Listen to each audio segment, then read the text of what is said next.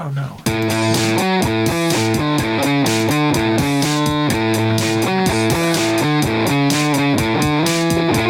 Oh, is it? Oh, we're good. Oh wow, you're Sorry. Yeah, you're right on on it. Sorry, I was still in my own little head. Okay. Cool. Welcome. Hey, it's Chapter Chumps. We are your chumps, here to talk some chapters. This is a book podcast. We're currently reading The Lord of the Rings. We're on The Fellowship of the Ring by J.R.R. Tolkien, and today we will be discussing chapters 10 and 11, Strider and a Knife in the Dark. I just finished reading. I know that's... You don't say. That's old hat by now. You know that is... Yeah. You probably wondering... You're probably wondering. I warned you that it was a lot of reading this week. And you should start early. Yep. Yeah, I read it all today. After all. Read both chapters today. Yeah. But, hey, here we are. We did it. Connor, you probably read both chapters today, too, right? I did, yeah. Yeah. Yeah, but I finished around, I think just before 6. Yeah. So pretty close to the cutoff point, too. Pretty close. Yep. I guess you had some time at work to read, huh? Me? Oh, right. You're not working. Yeah, you think I work at 6? I work until 5 right now. I don't know. I started. You're gonna be all. You think I work at 6? Yeah. Sorry, I assumed you had a job. That was just fucking stupid of me. Yeah, the hour isn't that surprising. I should have remembered. It would just be kind of weird if I was reading at 6. Well, no. So you said that. No. So you're making another assumption, which makes you kind of sound. Because you said you finished at 6. I'm not trying to say you read. Right? I'm not trying to say you read everything at work, which you weren't at because you don't have a job, But that maybe you had time to start reading at work and then you got home and finished at 6. Gotcha. Yeah, no. So no. But that's not what happened. You kind of just woke up and you were just shitting around all day, and then you decided around 4:00 or something you were finally gonna read. No, I do have a job. I worked today very hard, by the way, from 4:30 in the morning to 9 in the morning. Wow, so I want to say feeding the cats, but you don't have cats. No, I feeding the cats. I wanted to say feeding pets or anything. Both you guys tonight. You guys are I don't know where you guys are. It's just a different. I've had all 12 hours of sleep this week. So. Are you really going to give me counters I don't know where you guys are? I'm sorry I assumed that you were working. And then it turns out that you are. What the fuck do you want from me? You're oh wow, you think I'd be working until 6 p.m.? Meanwhile, what? You worked from 4 a.m. to 9? Would you consider those to be more normal hours there, buddy? I mean, for me, I think so. I think probably for me. That is a fair statement. But no, I just thought it was funny just imagining myself at the end of the day just reading to when the clock's it's just at my last job there's no way I would have been able to do that because the only thing that I had to do at that job was in the very beginning of the day and the very end of the day, right and but it's just hard to keep track of it's your many different schedules and how they might be humorous. It's funny because when I talk to you, it's I think you're listening, and then weeks later I'm oh man, he wasn't. It's I just fucking forgot, dude. I'm not allowed to fucking forget. Jesus Christ! I shouldn't be surprised at this point, but I'm just happy that you have rejoined the workforce. You're back where you belong. I'm happy for you, Working the old 9 to 5. I mean, sorry, with the old 4 to 9, as they say. Yeah, something like that. Classic. All right, so should we talk about Lord of the Rings? I mean, I don't talk about other things if you want. I don't know. No, I really don't want. I feel like we've done that enough now. Yeah, we have. But I do have really one quick question, Connor. Did you give away all those flyers or no? Yes, I did. Yeah. Okay, that's all I needed. Yeah. Filling out a spreadsheet. Get me the rest of that information. For the listeners, do you want to explain to them what you're referencing there, so they're not in the dark? How about you do it, because I am currently very addle-brained, and it's taking all of my effort to fill out the spreadsheet. You're not going to be filling out this spreadsheet while we're talking about the chapters, right, Josh? No, I'm not. I'm trying to finish it there.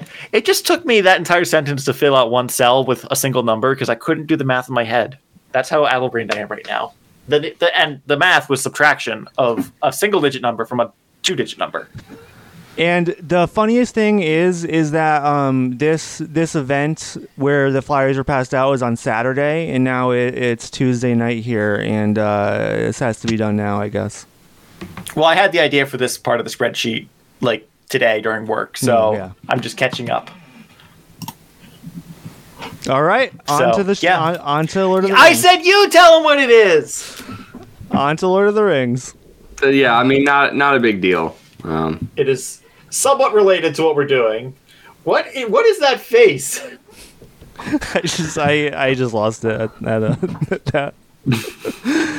You tell them. Are we going to talk about Lord of the Rings, or is Josh going to talk about what the flyers are for? We're gonna talk about Lord of the Rings. We can mention the flyers again at the end. I don't care. Yeah, at the end. Sure, might as well give the listeners something to look forward to. Call that a bait and switch. You know, gotta hook them. Yeah, I don't think bait and switch is the right word, but it's or the right phrase. It's like a bait. You don't actually switch anything. It's just bait. I guess there's no switch hook, involved. Well, I think that's called a hook. Yeah, hook is the right word for that. Yeah. You guys know that Blues Traveler song? And the hook brings you back. What are you drinking tonight, Connor? I am having some wine tonight. Tonight's a wine night. Ooh. Okay. Mr. Vino. Fancy. I know. Josh has to make a determined show of his water bottle there. No, I just didn't want to move forward. I had to reach over to get it. And Connor, your lineup of 4 Coke Zeros and a Kratom. Well, tonight I have right now by my side I just have 2 bottles of Coke Zero. A little bit bigger than the cans, so I might make it through with just the 2, but we might have to take a little break and so I can get a refill. Naturally. All right. So Chapter where do we leave off? Chapter 10. Fuck. Wait, what? Chapter 10. Snyder. Oh, right. I went too far. the Striderverse. Striderverse. And the funny thing is, I was looking at chapter 11 when I said that. Yeah. It has Roman numerals, and my brain was not computing. Yeah, so where we left off, this was after the whole business at the Prancing Pony. The party had met up with Strider. There was a whole to-do about Frodo accidentally putting on the ring and everyone freaking out. And then Strider's like, hey, you and I need to have a talk. And then the innkeeper, Butterbur, is also like, you and I need to have a talk. So where this chapter starts off here, chapter 10, we get those talks. So we start with Strider. It really talks plural. It kind of merges into one talk. It does. They are briefly separate, but it does end up being the same thing in the end. There's definitely some interesting things about Strider that we learn, but ultimately what he's trying to get at, even though he seems a little shady about it and the gang is wary of him, is that he wants to travel with them. He's like, I have information that will be helpful for you.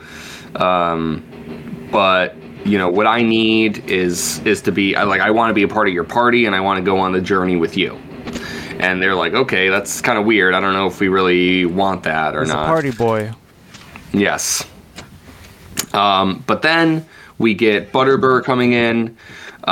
Strider kind of sulks off and hides in a corner for a minute he just there. hides in the corner. He's literally and then Butterbur is saying like, oh yeah, I remember what I forgot to tell you. It was that Gandalf was here 3 months ago, and he told me to be on the lookout for 4 hobbits, and specifically a hobbit that goes by Underhill, but their real name is Baggins, but I shouldn't say that. And it's Fucking like, Butterbur. right? Like, wait, like literally this exact, like, this is a very specific situation you were told to look out for, and it's like, Yep. here we are. Drop the ball on that one. Both Gandalf in the letter that we read and Strider are both like, yeah, well, Butterbur kind of has like rocks for brains, so that's just the way it is. That's being kind to him. Yeah, but he has a heart of gold. Rocks for brains, but a heart of gold. And he does give Frodo Gandalf's letter 3 months late. We'll get back to the letter, but it's mainly Gandalf being like, hey, you should really leave earlier than you said you were going to. Doesn't matter anymore. P.S. Strider is pretty cool, actually. You should be friends with him. And then P.P.S. Something else. I guess Make we'll talk sure about he's it. the real Strider. Yes. Yeah. Using this song. No. Da da da da da. Okay, and then what? They're okay, and then it's like, oh well, we also know we need to be really, really careful about the Black Riders, and everyone in town knows that some weird shit went down here, and there's a lot of eyes on us right now. And in fact, that's what happens. Merry comes back, and he's like, I literally saw a Black Rider, and it's not good. But they stay the night. They're on the lookout, but they stay the night at the inn. The next day, they end up leaving. There's some things they have to go through. They have to get a pony, this sickly pony, just to carry their shit, because in the middle of the night, the other ponies were freed. They make their way on their journey out of Bree, and they're trying to get to this place the Weathering Hilltop, something like that. Yep. Hey, real quick, Connor, you are recording, right? Me? Yes. Yes. Why Okay, are you good. not? I just realized my recording didn't start. No. You can count on me. Mr. Reliable. This is why we have backups. Yes. Well, I mean, you're the backup in this case, Josh. Right, but now we have the backup is what I mean. If this failure had been if I was just the only one recording, then this would have been, we would have lost everything up to this point. But we don't. You're right, but the way the system is Yes. set up is you're never the only one just recording. Right. That's what I'm saying. This is why we have the system. One of us failed to start the recording. Well, But it was no, the backup that's not who what failed to start the that is not recording. what Right. happened. Yeah. Yeah. No, that's not what happened. So- What happened is we lost a recording due to a technical issue. I was recording the entire time, and the same way I do every time. And then it just, we're talking about that. Oh, we're talking about that episode now. Okay. Yeah, that's why we do the backup, right? That was the whole impetus. No, I'm just talking about today. Oh, okay. Yes. Well, I'm just talking that the system worked this time. the origin of the system was a technical difficulty, not a user error. Yeah, just listen to episode 4 on our Patreon. All I'm saying is, of the Hitchhiker series. I don't think this is a demonstration of the system working. If Connor if there was an issue with his recording and it was oh no, we need the backup. But Yes, if the backup fails, then it doesn't matter because the primary recording is what we would be using anyways. I mean, I'm treating them as parody, all near parody. So, if I don't have the brain power for this today, So you're saying that your recording and Connor's recording are of like equal merit? Close to equal. I know Connor's has the music singers pre-baked in, but the whole idea is that my recording could be used in the event that Connor's computer completely shits itself or something like that. Yes. So that what I'm saying is I've been treating it like using the same quality. The levels might be a little different because I don't know what Connor uses to judge the levels, and just his own ears. Yeah, he uses his elf ears. I mean, the pointy ones. I think we're too Irish to be elves, but leprechaun ears. Yeah. Do leprechauns exist in Middle Earth? Not that we know of yet. Huh. I don't think so. They should. But yeah, my whole point is we have the recording now, and it's a good thing we have two recordings going, or else my failure to start would have been a problem. Yeah, regardless of which one is the master recording, which one is the backup, it's good that we have both.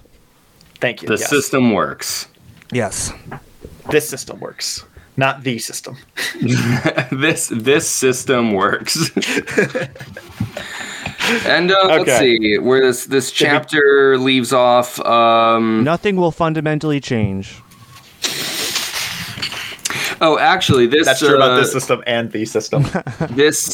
I even went a little bit ahead because this chapter ends with them falling asleep at the inn, and then we don't even really get their departure or anything else until the next chapter. So I even kind of merged some of that a bit.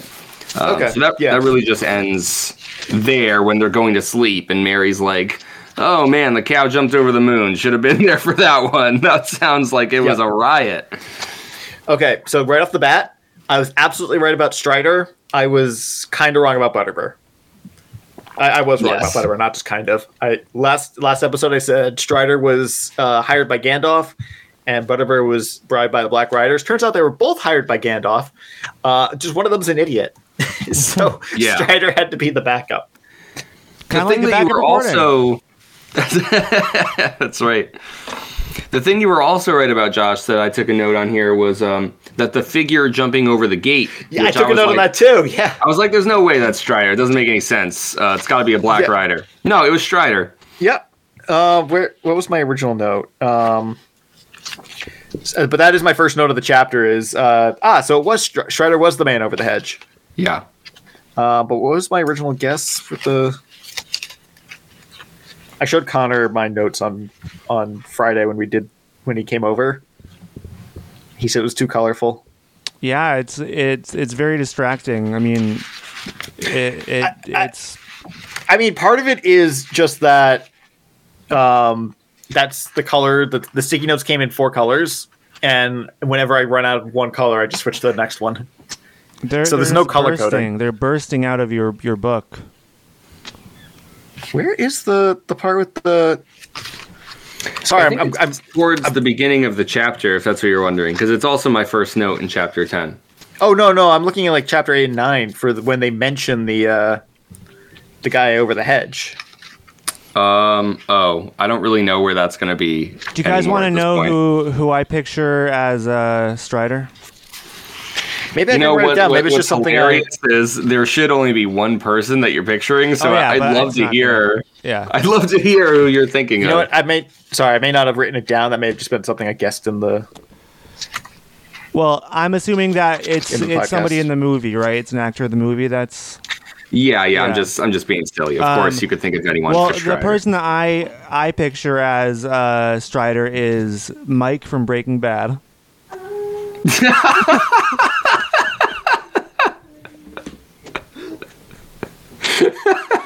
You just picture everything that Strider says to you, Mike. You know, it's funny because I can like see that like he'd be a great because like he's always like kind of exasperated, just stringing, dragging along all these idiots. Exactly, he's like the super expert. Yeah.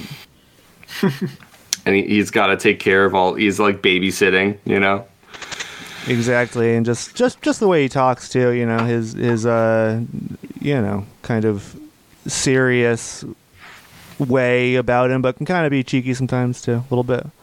Yeah. Little glints Oh of my God. humor shine through. Right.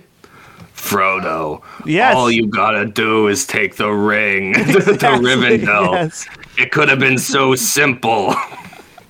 Yes, 100%. Yeah. It's just funny because, he's just like really handsome. And, he's like Viggo Mortensen in the films. And I feel, they say that he looks kind of like dirty and disgusting They do. here. Yeah. But just because like he's on the road so much, like I think you're still supposed to kind of have the impression that he's like a typically handsome person who's just like really grimy looking. I think, but I don't maybe know my where you would thoughts are get that kind of from in the colored text. by the movie. Well, I get it from. There's a section where I feel like in the poem, like in the little song but I guess not really. I think I There's a am kind of section where- bringing in my where- own stuff. where they're saying that like after a few days on the road you'll all look like him or whatever, and then they're like, no, Like a that's ranger. gonna take a long time. You Yeah. know? Yeah, I remember that part. Because we're not that ugly. Yeah. I think they just meant like weather worn and not just like a little dirty from a few days travel. I don't know. I mean, maybe Strider is just kind of gross. It's fine. Not a bad thing, All that glitters is not gold. Like Smash Mouth once said. Or wait a minute. Wait, they said all that glitters is gold. All that. All that is gold does not glitter. Oh my ain't god. gold. That's the fucking poem from the letter.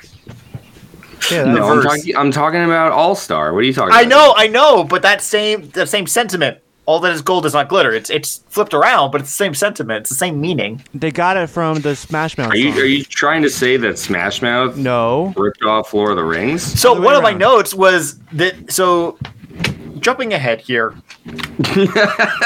I guess.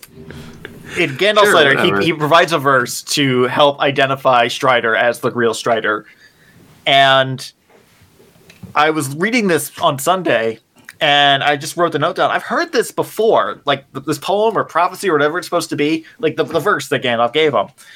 And it wasn't the all that is gold does not glitter. I got that was like, I know I heard that elsewhere, but you just now like made that connect to Smash Mouth in my head.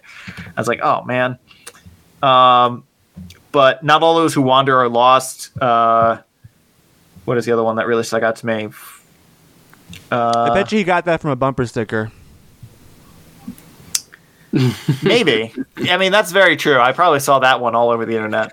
Yeah, no, that's a really famous, especially like just like a bunch of fucking losers on Tumblr, like posting like pictures with a grainy filter of like a forest, and it'd be like, Yep. not all those who wander are lost. That Yeah. was Tumblr like 15 years ago, and like I think now it's like Pinterest and Facebook. Okay, I mean, I don't necessarily mean now, but like, yeah, that's what it made me think of. That's yeah. the evolution Yeah. of the of that kind of posting.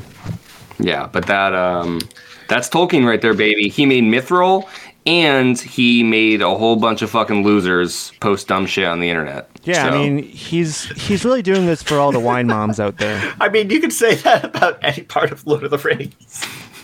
sort of. Yeah. Not just the wine mom sayings. The live, laugh, love crowd. Yeah.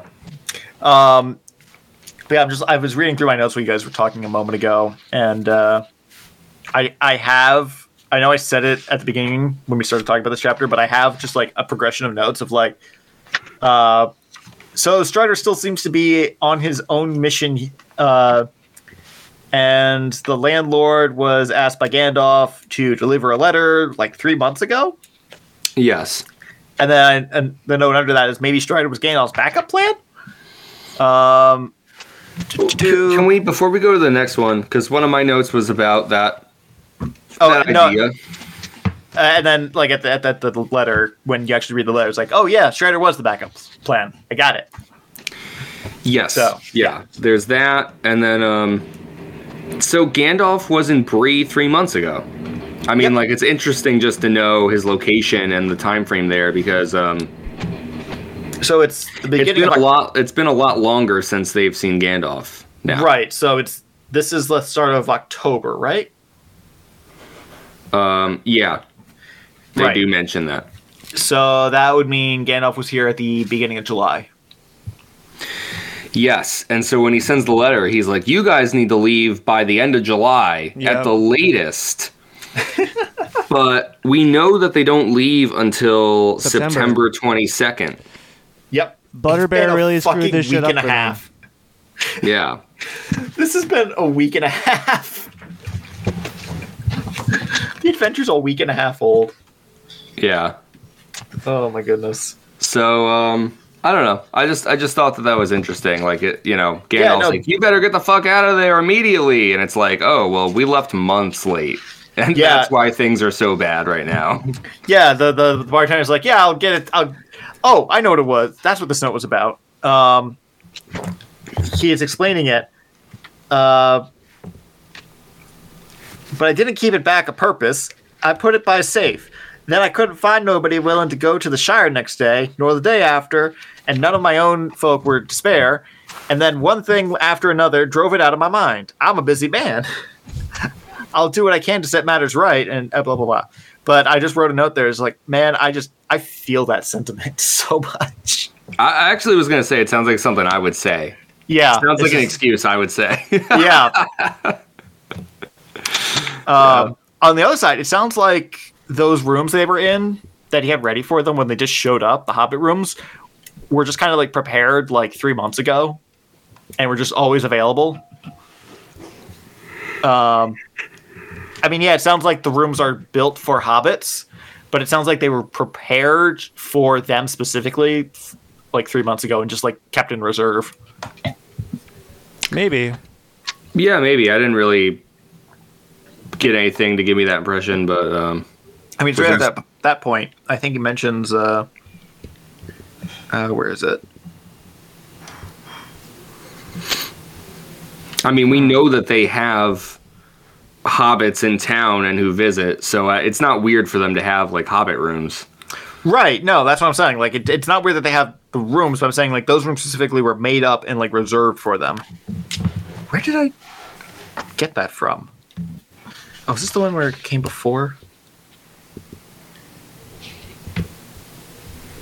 I just think it's that. Yeah, no, I Be on can't the find. I lookout can't for find it. the exact passage to back up my claim there, but I think it's just that there are both hobbits and other kinds of folk.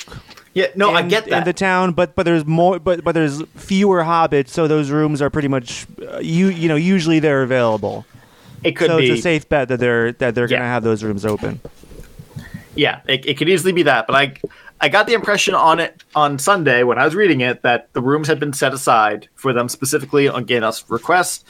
That's all I'm saying, and I can't find the passage to back it up. Is, so Josh, I hear you, but my understanding is that so in Bree we know that there's like a population of like big folk I know. and little folk. I know. They have like the big people. I know. And you ever see Little People, Big World? It's kind of like that. Like they're living together, And now the And hobbits so are it's the not little ones. weird. It's not weird for them to have like rooms set up for hobbits, So I think that they're just like were hobbit rooms because Bree is a place where there can be like I big get folk that. and little folk. And even though that the whole rest of the inn was sold out, hobbits don't usually come to the inn, so those rooms are usually vacant. So it's just it just kind of worked out.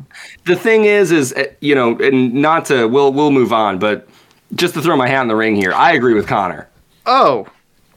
You know what? I think what Connor's no, saying. hold like, on. So there's the thing is Bree's special because like hobbits and big people like live together. They live together in like the same place. Hobbits are the little ones. There's like the little ones, hobbits they call them, Yes. the little people, and then there's like the big folk. The big boys, they call them. They're not just like bigger hobbits. They're different. They're like Yeah, people. They're the race of men. actual people. So Like the ones so that exist in real Bree, life. it's like there's people and there's hobbits like living together. And since this is like an inn in Bree, like it's not out of the question, not out of the realm of possibility for them to have like hobbit rooms. Exactly. And I think that's what you were trying to say, right, It Connor? is, precisely. Okay, now that you're And done harping on since that there are more particular- humans in Bree than hobbits, Right. it makes sense that the human portions of the inn would be, occupied, while the hobbit ones would be vacant. Those because would be there's more there's likely to be big occupied. people than little people, which are the hobbits, which have That the makes a hobbit lot ones. of that makes a lot of sense. And just for the record, I agree with Connor. I like what Connor's saying about that. I could be playing Star Wars right now.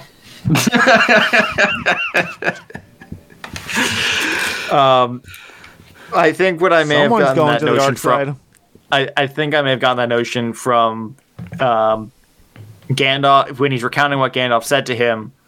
Butterbur said Gandalf said that do whatever you can for him and I'll be grateful. I may have just gotten it from that. That's the only part that I could read while you guys were ranting on about that little whatever that was. I was just saying that I agree. I liked what Connor had to say. And I Okay, agree with him. we don't have to start it again, please. I don't Okay. have the mental capacity for this. Basically, what I was saying was that hobbits. Yeah, can you are- clarify, Connor? Because I feel like Josh. I think Okay. Well, that wasn't the Elvis- right move. Elvis has left the building. This is the second time in Chapter Jump's history. Okay, Okay, he's back. sorry there, Okay. buddy. Well, I explained it thoroughly enough, so we can move on now. Yeah, okay, that sounds good. Thank you. That sounds good. What I wanted to touch on here.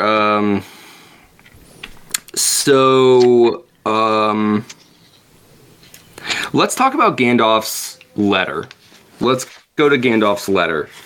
Okay. For me, I'm on page 182. I just thought it was funny that Gandalf has 3 postscripts. I just feel like that's another. It's just like a small, telling little detail about his character and like. And he signs it like 4 times with his little rune symbol thing. Yeah, each time, right? Yeah. It's funny because like we know that Gandalf is super smart and capable, also a bit of like an asshole.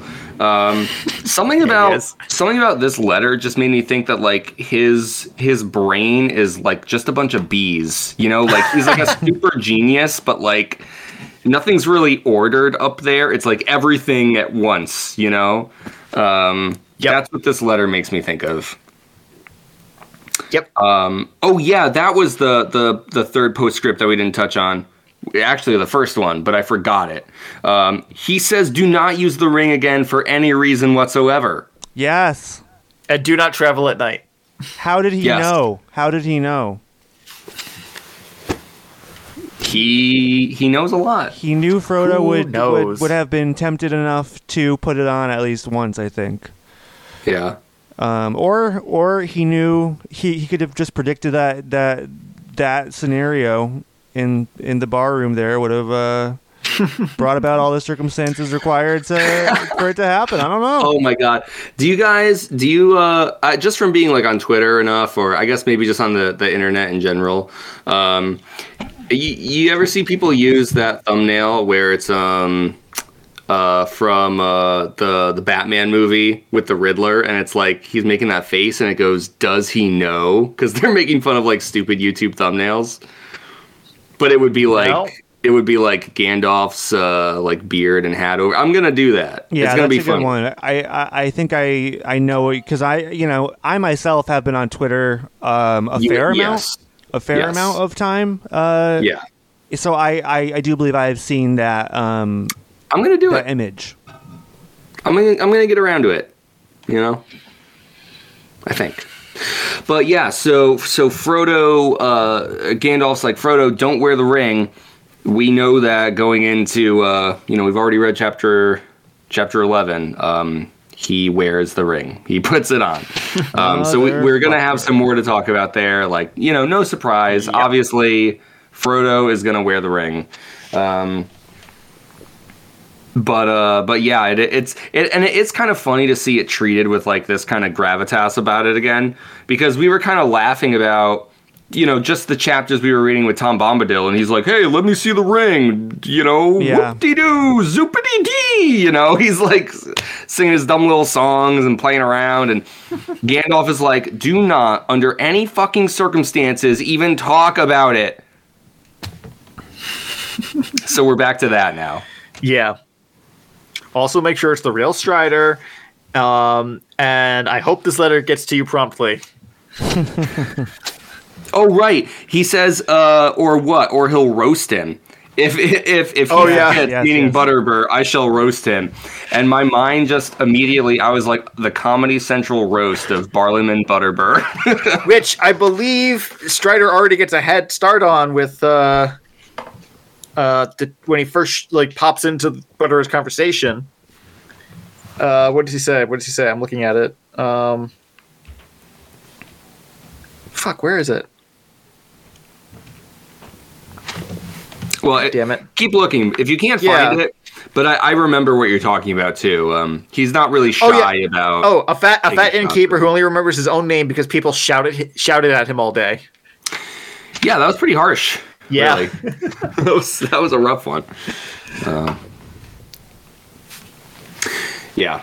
So anyways, we got news of Gandalf, and yeah, he tells us about Strider. His true name is Aragorn. Yes. Is that name familiar to you at all, Connor? Yeah, I've heard it before. Yeah. Pretty famous dude, Aragorn. It sounds like it should be a spider. It sounds like it's a spider's name or something. You're thinking of the spider from Chamber of Secrets, right? Oh, probably. Yeah, Aragog. Oh, yeah. Then yes, I am. Yes. That was actually a funny connection, though. That was actually the name of the person I wrote down a couple chapters ago when we were talking about Tom Bombadil. Oh yeah.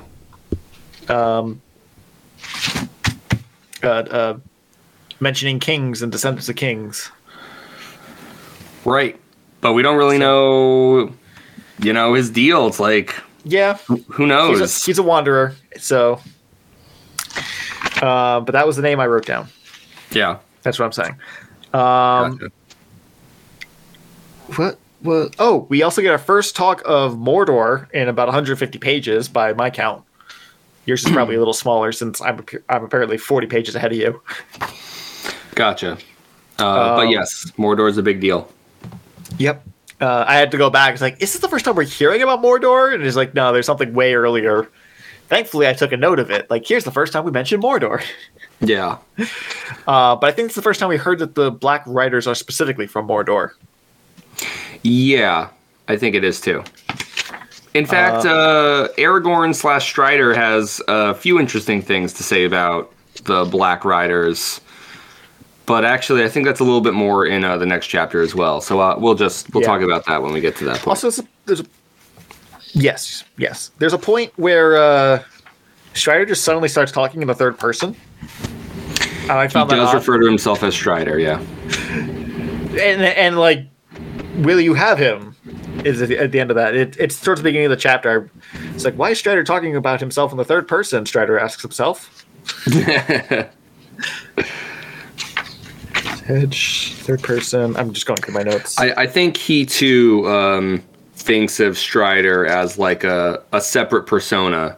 That's something probably that he's what pretending to be and not really himself.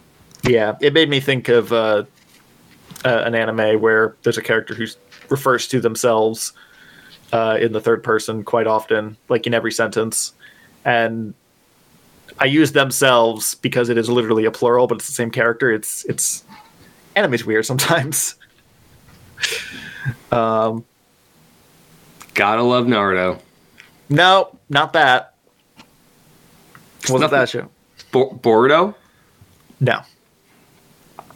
I'm trying to go. There's nothing wrong with watching Boruto. A lot of people are really into Boruto these days. I'll take your word for it. Not my cup of tea. What's that show about? Do you know Naruto? Yeah. Yeah, Boruto's dad. Is I know the Naruto's memes. Brother? Yeah. So Boruto is like Naruto's Brother? Baby. Oh, okay. He has his own show? You want to? Do you want a really awful comparison? No, never mind. It doesn't work, and it's just too awful to mention. I'm kind of curious now, though. I was gonna describe it as Scrubs season 9, but for anime. No, I think that's. I mean, yeah, but I don't think it works because I haven't seen any of these shows. I don't really know. I was just gonna make a joke and then realized, that's not worth it.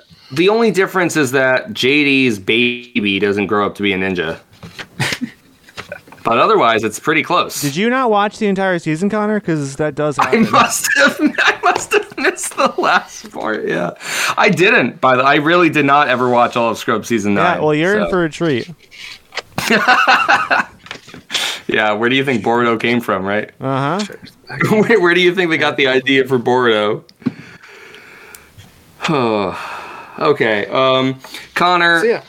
Tell me, give us your general thoughts on this chapter here. The conversation, it's like we get the whole talk with Strider, we get the whole talk with Butterbur, we get the letter with Gandalf. Yeah. People are worried about the Black Riders. Is there anything you wanted to talk about in that regard? All that I'll say is that I did have a lot of fun reading. I mean, reading both chapters today. I thought both of these chapters were really good. And this was just a fun, just kind of fun, kind of everybody being at odds with each other and then realizing they're kind of all on the same side. It was good learning more about Strider. I like Butterbur's, wackiness, scatterbrainedness. I like getting word from Gandalf. We're overdue for a Gandalf update. It also makes his whereabouts and in current circumstances more potentially dire. I mean, they talk about it more in the next chapter, but with this letter, it's also kind of urgent and frantic, and seems like he's not, where he's dealing with something right now that is not good and is changing his plans. And so yeah, that kind of furthers the mystery and makes you, worry for Gandalf and worry for the crew because now they are kind of behind schedule. Mm-hmm.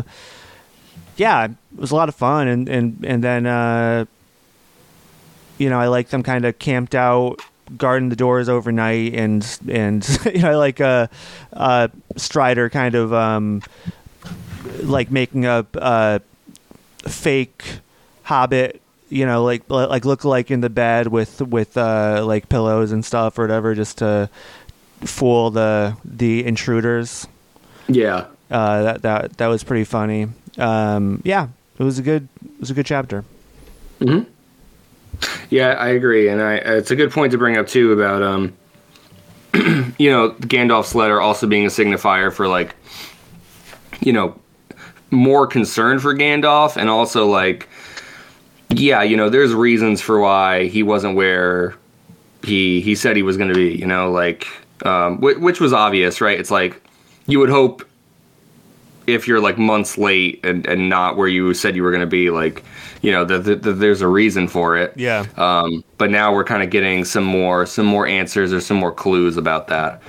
So I like that too. I like the whole Gandalf thing building in the background. And it kind of makes me think as we were reading through The Hobbit, Gandalf's presence was so crucial to that feeling of safety. When Gandalf left in The Hobbit just before the Mirkwood, it was this is really bad. We're about to do something really daunting and dangerous. Yeah. And our only source of actual safety, is being taken away from us because he thinks we're annoying and he has better stuff to do. And so, here it's Gandalf doesn't even really get to set out on the journey with them. And so what I mean is I think it's interesting, Tolkien is sort of having another character fulfill that role. I feel we really get that feeling with Strider, again, particularly in the next chapter, but it's the hobbits are kind of just scraping by with this really dangerous threat on their tail. and like they finally have someone who's like truly formidable, you know, like kind of leading them and helping them along. And I like that Strider kind of fills that role, but you know, he's not as like nurturing, you know, he's a bit more gruff and sarcastic, and you know, so he's been like a funny character to have as like the current leader of like the band right now. It's funny because it seems like we keep on getting a replacement. Like we go through replacement, you know, Gandalfs, and they all have their own styles. You have Strider, you have Tom Bombadil. Then before that, like even the guy that, you know, with the dogs that oh yeah, Frodo the farmer was afraid of, yeah. Farmer. Fuck. It was like Grub or Yeah. It was a name you wouldn't want to be a farmer. Maggot. Maggot. Yes. Yep. There's like all these kind of like father figure stand-ins, you know, like Yeah. before we get to Gandalf, and you know, I think it's interesting, and it makes me think like, well, by the end of this is Frodo going to be that person himself, you know, like that? So we'll see. And also, like, when are we actually going to get some Gandalf action? Is it going to be this book? Is it going to be next book? When are we going to actually see the man again? Yeah, very true. It's interesting. I like the question you're asking too. It's like, is Frodo going to grow into that, capable leader himself? Yeah. Do you feel like that was true of Bilbo by the end of The Hobbit? I don't think he got to. He didn't get to a Gandalf point or even a Tom Bombadil point, but I mean, he certainly was much more confident and more of a leader of the gang by the end of it, and so yeah. I mean, I hope Frodo can. I mean, he's been doing a great job himself, but he does tend to let the experts take the lead when he meets up with them. It'll be interesting to see if that ever changes, if he kind of takes it on himself at some point. Yeah, we have a lot of journey still ahead of us. So to think about how that might change the characters, and particularly Frodo, something to keep an eye on. Josh, is there anything else you wanted to mention about chapter 10 here? Actually, yeah, there was. I noticed at the end that when they're talking about them going to sleep, they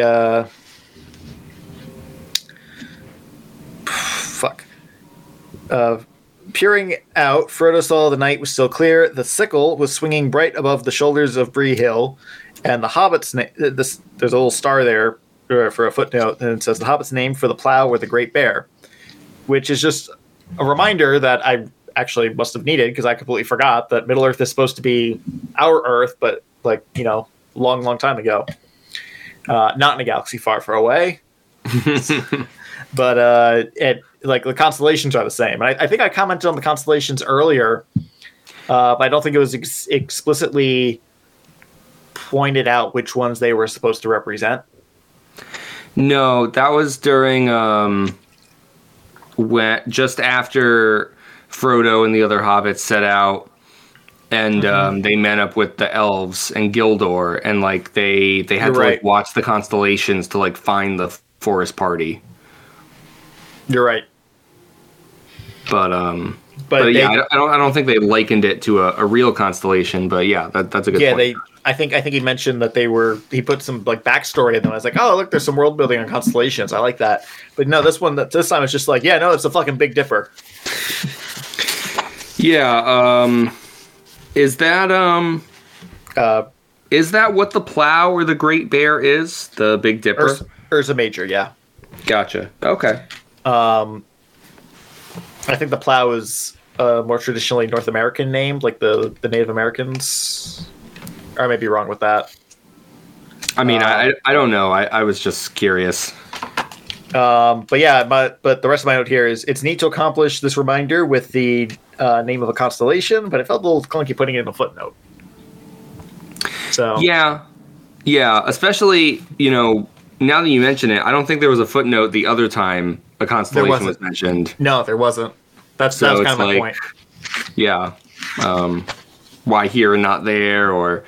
But I mean, but yeah, you're right. I remember I think maybe even something about the prologue, like when we first started talking about this, there was something that made it really clear that Middle Earth is the like distant ancient past of Earth, of our Yep. Earth. Because I remember going like, isn't it crazy that we read Dune, which is about like the crazy, super insanely far future, not of Earth, but of like, but Earth is a part of their past, like it's a real part of the Dune lore. And then Yep. here we have the far-flung past. So I Right, and like in between that. we read The Hitchhiker's Guide, which is the now. That's true. It's all the same True. universe. We All have the same gone. universe. We have gone from the future and ever onwards into the past. And And then we'll- actually a little and bit next we'll- time. I was gonna say next we'll probably end up reading Star Wars, which is even further back in the past.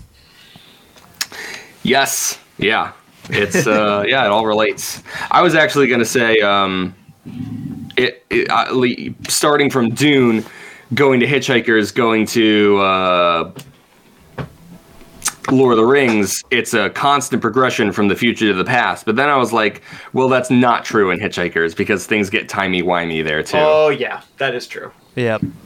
But that is kind of a funny through line in a way, thinking about the books that we've been reading. I like that idea.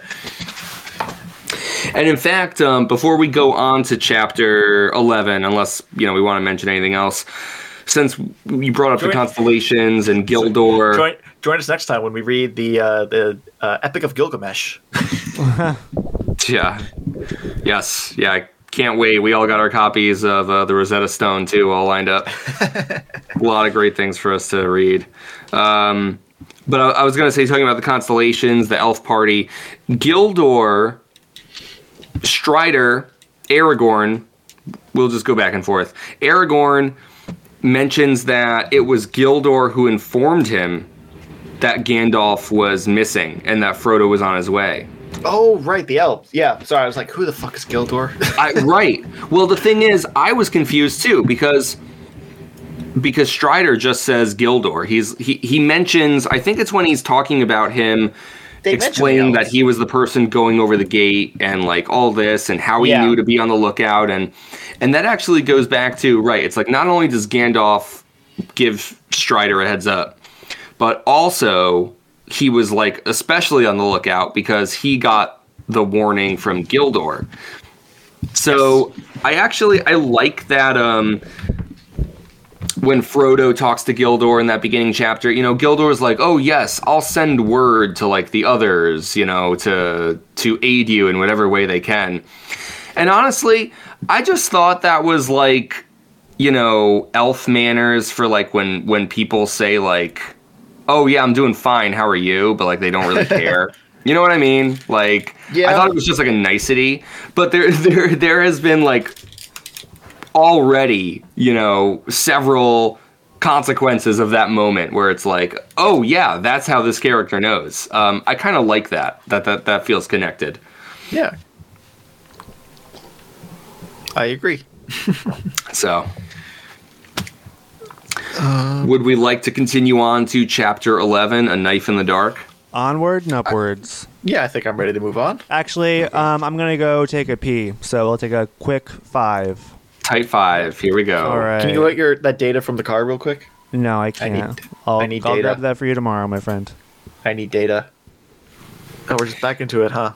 We're just back into it. Kitty. Okay, we're going to talk about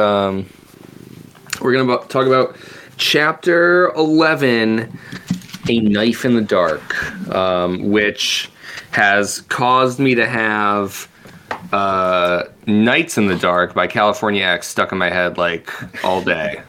So that's been cool. So first note, before we get started, before you go into your full recap, I think this is the first scene at the beginning of this chapter. Is the first scene to like break away from the ring bearers, like entirely.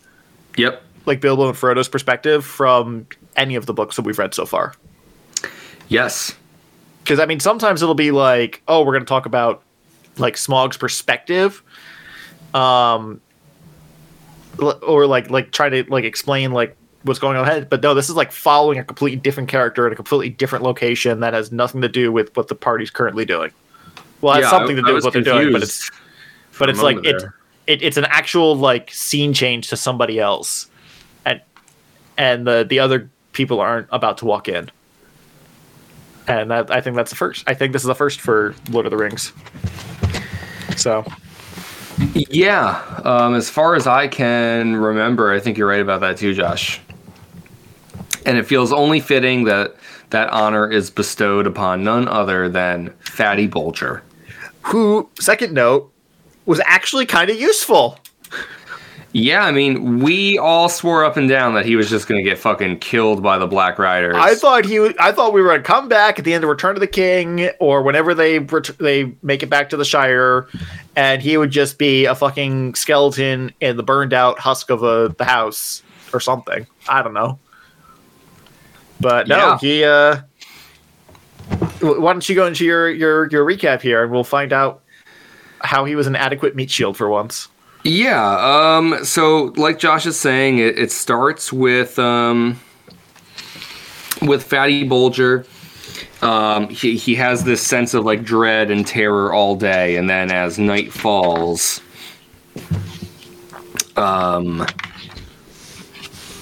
you know, he realizes that he's being watched by the shadows, by the Black Riders, and he sounds the alarms, which spreads throughout the town and seems to, you know, not only alert everyone to the presence of the Black Riders, but also kind of dissuade the Black Riders from attacking. You know, they seem to be very formidable, but like if you're like too aware of them, it's like they lose their power, you know. We're going to talk a little bit more about. Yeah, no, that's an interesting concept that I don't think I picked up on. Well, I don't think it's exactly that simple either, but Aragorn does have something interesting, very interesting to say at the end of this chapter about the Black Riders, and once we get to that paragraph, I think we can kind of connect it back to this and think about like, you know, what is the strength of the Black Riders, but also like what is their weakness, you know? And I do think that's kind of tied up in what happens here. And yeah, Fatty Bolger escapes. He like runs out the back door of Frodo's house. So I guess for the time being, it's unguarded. And also presumably like people are kind of aware, I think because of this event, that Frodo's not living there too. Like, no one comments on that. Like, it doesn't matter. But I do kind of feel like it's like the jig is up, you know? You know, the cover's blown. It's like, okay, but who cares? We don't really know where Fatty goes. But he escapes as far as we can tell. So maybe he will return as a skeleton later on in the story. Maybe. I mean, I really don't have a lot of faith in him surviving, but yeah. Oh, good South Park reference, Josh. Nice. No, that was not a South Park reference. I'm not fat. I'm just big boned. Okay, I was just gonna say like. That's what Cartman says. I'm not fat. I'm just big boned. Right? I felt like that was Cartman. A thing before South Park, but my point was like. Is that what you were doing, or no? Okay, sorry, Josh. Go on. I was gonna say like Tolkien would probably be like. They'd show up and be like, yeah, this skeleton is just like super, super big bone. This must have been Fatty. Yes. Something to that effect. Yep. And I would like to reiterate that we joke about Tolkien being fat phobic. What would have Cartman said, Connor? Screw you guys. I'm going to Mordor. Nice. It's all in good fun. Connor, what would Stewie Griffin say?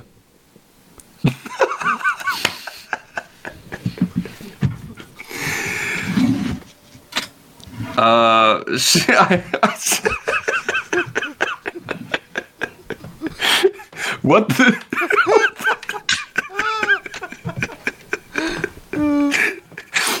What the deuce? There we go. What the dude? Why is this what broke you? I don't know. I don't know. And Oh, It's been a while, huh? boy. Yeah, I wasn't expecting that, Yeah. I don't know. That was funny. Okay, so anyways, then we cut back to the gang. Frodo, what? He wakes up, right? This is where we get the whole, like, they're leaving from Bree. Yep. They have to go through they realize what happened throughout the night. Like Josh mentioned, the Black Riders, they went into the Hobbit rooms, destroyed the decoys, ransacked the rooms. And then they let all the ponies loose so they don't have their ponies. We're gonna have to talk about that because Tom Bombadil gets thrown back into the mix. Yep. Pony related. Like, we're just gonna have to mention that, but let's continue for right now. And so it's like, okay, I guess I just thought it was funny that at this point, it's like, whoa, the Black Riders really mean business. But it's like, so they just, like, what, stabbed through the windows and, they go to the stables and they're like, oh, we're going to open up the doors and let all the ponies free. It's like, dude, you were 10 feet away from them. Like, I got the feeling that them sneaking into the room where nobody could hear them and making the assassination attempt was the big thing. I feel like the ponies thing was either they broke out by themselves out of fear just from the presence of the Black Riders, or that Fernie guy who's working with them, who turns out to be a real piece of work, as one of my notes attests to. Yeah. May have just let them out and just stole one of them. Maybe. I did or kind no, of... the other guy he was working with from the people who came up from the south, the guy that was nobody's friend is like the only description we got from it. He stole a horse. Yes, that's true. It could be, yeah. The impression I got was like they knew that they didn't kill them, obviously, so it's like, oh, if they're gonna leave the next day, we might as well just make it as difficult for them as possible. Yeah. But yeah, it's not clear, so it could be any number of people working together to just, fuck their shit up. But anyways, they make it through the night, safe from the Black Riders, and then the next morning they kind of have to deal with the fallout. They do get just one very sick, weak, not big-boned pony. And from what, Billy Fern, who's also like a piece of work. Yeah, just a real shithead. But whatever. So they set out on their journey. Aragorn mentions the plan is they're going to make it look like they're going to Archet because they know that they've caused a whole ruckus. People are watching them. But then he knows his ranger paths, and they're really trying to go to... I have to look again. Was it called the Weathering Hill? Something like that. The Weathertop. The Weathertop. Which is roughly halfway between the Shire, where obviously they started their journey, and Rivendell. Yep. What is now proposed to be the end of their journey. Yep. I made the same note on that. It's just based off the maps. That's the halfway point. Mm-hmm. I think they actually mention that in the text, though. Like, I think Aragorn says something like that it's about the halfway point. But I did end up checking the map more this time, and I was like, oh yeah, like that's cool. I see that. Yeah, I figured it out from the map. If there was text, I missed it somehow. Gotcha. But so yeah, before they make it there, they kind of wander through the woods a bit more. They have to go through this marshland, which is really annoying. But eventually, they do make it to the Weathertop, which is a very prominent hill in this otherwise very flat area. And there was an ancient watchtower built on it, which is now, just gone. It's just a ring of stones on the ground. And the idea is either they'll be able to meet Gandalf there, or they can just kind of get a better like lay of the land and maybe just like see, like it's a good vantage point to just see what's up for the rest of their journey. But they're hoping to meet Gandalf there. They don't. And as they set up camp, the Black Riders, again, they see them from the top. The Black Riders show up. They make a stand, and during this little skirmish between the Black Riders and the gang, the party, Frodo puts on the ring. He's overcome with this feeling that he has to put on the ring. And then that kind of leads to a scene that I think will be interesting to talk about a little bit more, but that's kind of where the chapter wraps up. We don't even really get a resolution to this battle. It's like shit kind of goes down. Cliffhanger. They can still see him with the ring on? Yeah. Sure looks it seems like it. Yeah, what is this, Tom Bombadil? Are they all Tom Bombadils? I know. Yeah, if anything, I think it lets them see him clearer. Or at least he can see them more clearly, so I get the feeling it's like reciprocal. Yeah. Unless, well, I'd like to kind of go over the points before, and then maybe we can kind of sort of wrap up with that scene. Yeah. But it is an interesting place to leave off of the chapter. But essentially, yeah, so they go on their journey from Bree, they make it to the Weathertop, and the Black Riders are there, and they battle, they meet, and then we kind of leave off from there. What happens next, you know? War were declared. Connor, how about you start us off this time? This is more of an adventure chapter. The parts that really stick out to me were I like the scene where Sam kind of comes in unexpectedly with quoting the text about what's his face, Gil-galad. Gil-galad. That guy. And then they get into it more at the when they get to the hill, whatever it's called. I like that they kind of dive into the history and referencing Bilbo and how he apparently translated that text. That was pretty cool. Excuse me. Yeah, it felt like kind of a culmination. It's very, very thrilling now that we're finally getting kind of what seems to be a face-to-face conflict with the Black Riders. Yes. That's the most exciting part to me. I like, instead of kind of getting sucked into traps left and right, walking through the woods, they're with somebody who knows where to go. So even though they may have to sleep in a marsh and get bit by bugs, but they're not going to get sucked into a tree or accosted by any spirits. So it's not just kind of roaming around the woods, getting trapped and getting freed over and over again, which wasn't that big of a deal, but it was just like again. So I'm happy that they're with the pro here, and I think he adds a lot of context too. Just kind of recanting a lot of the history of like the area and stuff. I thought I like him as a character a lot, Strider.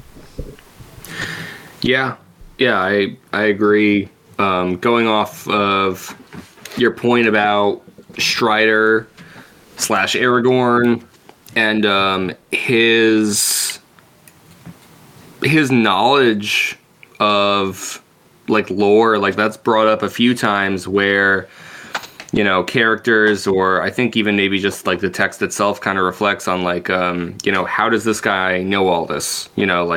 He's not just some some ruffian, not just some scoundrel. Like there's something else to this person where it'd be weird for him to know these things otherwise. Yeah. So I guess what I mean is like it kind of adds like a bit of a layer of mystery to him too. Like he's not just like the dirty wanderer. There's a little bit more to him as well. For sure. Yeah, absolutely. And like even like kind of going off of that too, I have a note on here that I want to jump to based on that. I don't have a page number. I don't know where I was getting this from or why I was thinking about it, but just thinking about Strider and Gandalf's relationship is what it's about. And I think it's because when they make it to the Weathertop, Strider's like, oh, this rune carved on this stone stood for G3, and we're a sign that Gandalf was here on October the 3rd. That was 3 days ago. Yes. And so my note for this is elementary, dear Watson. But you know what I like about it, or what makes it feel a little bit less just like, hey, the plot necessitates this, or like, isn't this convoluted? We know that Aragorn is a ranger, and he's like, oh, well, rangers also use like glyphs to communicate. Yep. So it's not out of the question to think that there is like a standardized shorthand glyph language that you might use to communicate things like this. So the thing is, right, is he's like, well, because of that, I don't know if this is Gandalf or someone else. This might not have anything to do with us. But what I want to stick on here for just a moment is Strider is like, well, let's assume it is Gandalf. I think it's Gandalf, he says, Yep. What is the nature of their relationship? Like Gandalf's just friends with this guy? I think they mentioned they traveled together for a brief time after Gandalf left the Shire. Ex-lovers. I'm willing to accept either. But I really don't remember the book spending a lot of time talking about that. Josh, do you feel like that's what you were reading? It is briefly mentioned that they did travel together at that point, but I was under the impression that that's when they met. Yeah, like the book doesn't... The text doesn't talk about it very much at all, but I think there is a passing line where it's like, yeah, I traveled with Gandalf shortly after he left the Shire for like a few months, and then he asked me to watch out for you guys in case the whole like letter thing didn't go through, and then something came up and he had to run. Effectively was the gist of it. I was under the impression though that they have kind of a more long and storied relationship to each other. Well, Gandalf's also just like super well known. Like everybody knows who Gandalf is to some degree. Like the dwarves knew he was known to the dwarves, to the elves. The hobbits know who he is, and they don't care about anything that goes on outside the Shire 90% of the time. The funny thing is that like everyone who knows Gandalf, and it's a lot of people know Gandalf, everyone who knows him thinks like that they're best friends. Like, oh, I have such a deep relationship Gandalf is the with social Gandalf. Butterfly. He is, absolutely, yeah. He's like one of those people that kind of gives off that the vibe, like it's just you and me, but maybe he does value all these relationships equally, but he's also a pedantic fuck. Well, yeah, he's a social chameleon, really. Yeah, I think that's more to it, because I know what you mean, Connor. It does kind of feel like, and I don't really have like things to pull from the text here, but the impression that I get, based off of all these people who kind of say those similar things, like you're saying, is, he's kind of emotionally manipulative. Like I think, yeah. Yep. He uses people, not for like nefarious means. Like Gandalf's goals, largely are pure. And especially now, he's like, well, I'm kind of in the process of essentially like saving all of existence as far as he's aware. Uh-huh. It's like this, the most important thing is like that we're able to, dispose of the One Ring. This is the quest that we need to take care of, and it's like, if I have to, kind of pull some strings and use my connections to make that happen, like I'll do it in a heartbeat. He doesn't think twice about it. Yeah, he's like a very socially intelligent person. Like he does know how to use people's emotions to get what he wants, and he can see steps and steps ahead. So yeah, and it's hard not to think of that as manipulative. It definitely is, but then you're like, well, but he's Gandalf, so it's like his heart's in the right place, right? It's kind of like a gray area kind of thing. I think that's even how like some characters think about him too. Like I think people are kind of aware, especially those closest to him, like Gandalf the Grey. A gray area, yeah. Sorry. But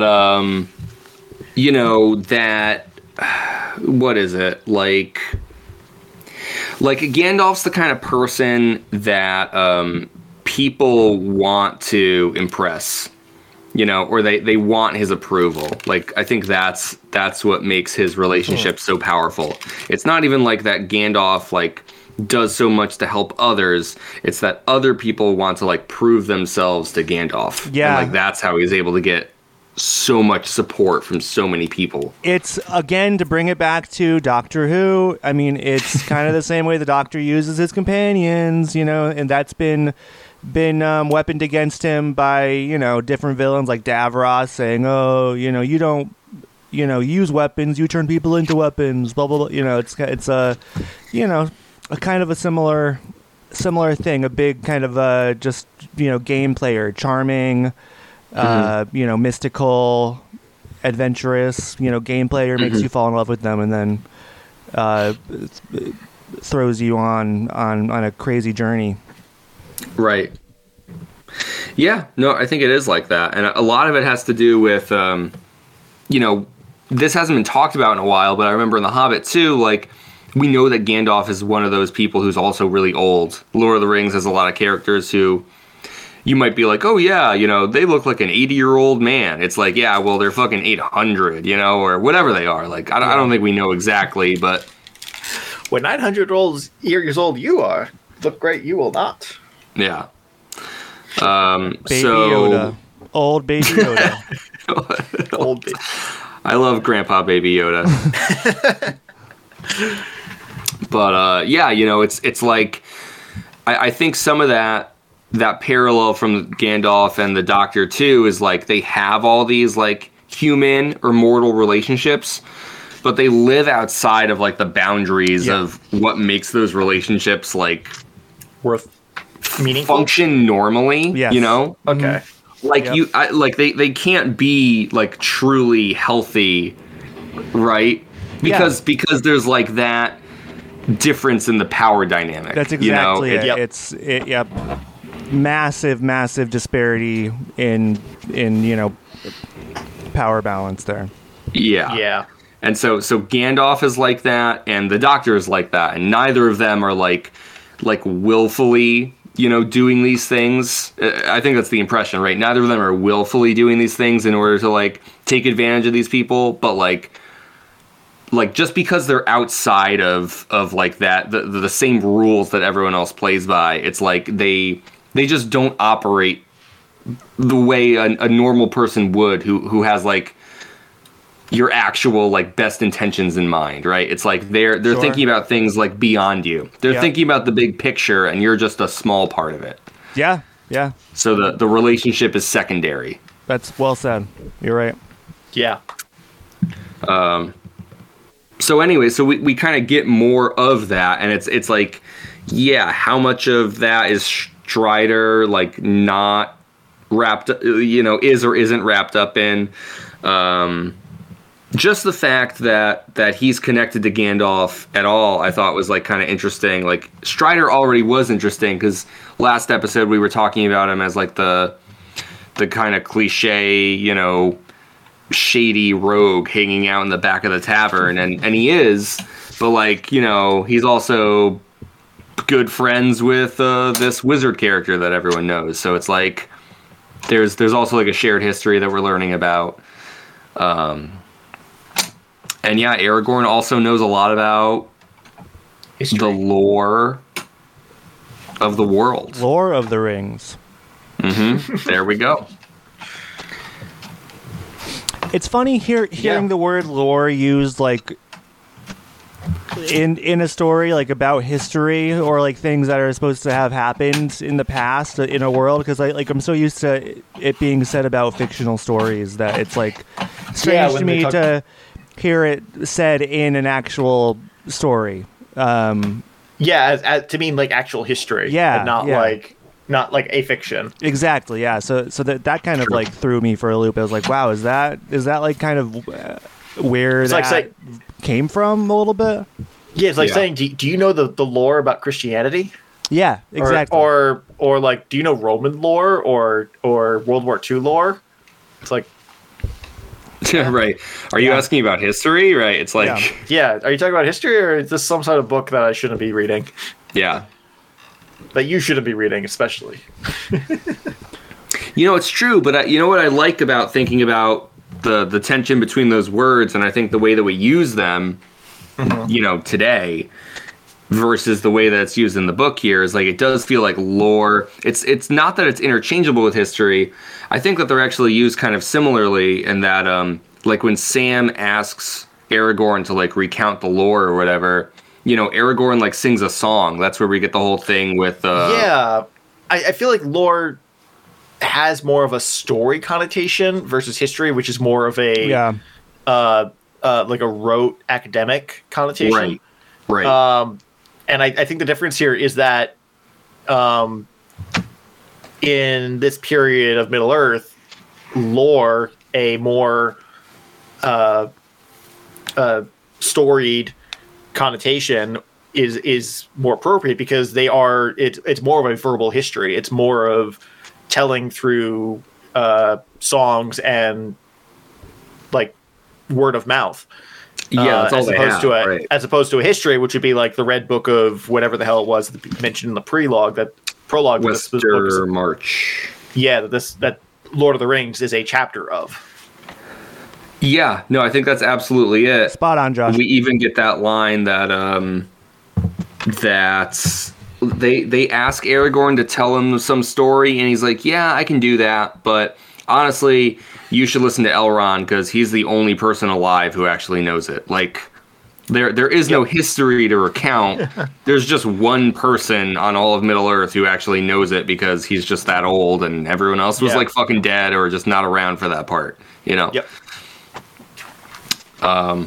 So yeah, I do think that's the idea. Just like you said, it's lore gets to be more poetic than that. Yeah. So I still have quite a few notes on this chapter. Let's go down the list and we'll see where that takes us. Go for it, Josh. Okay.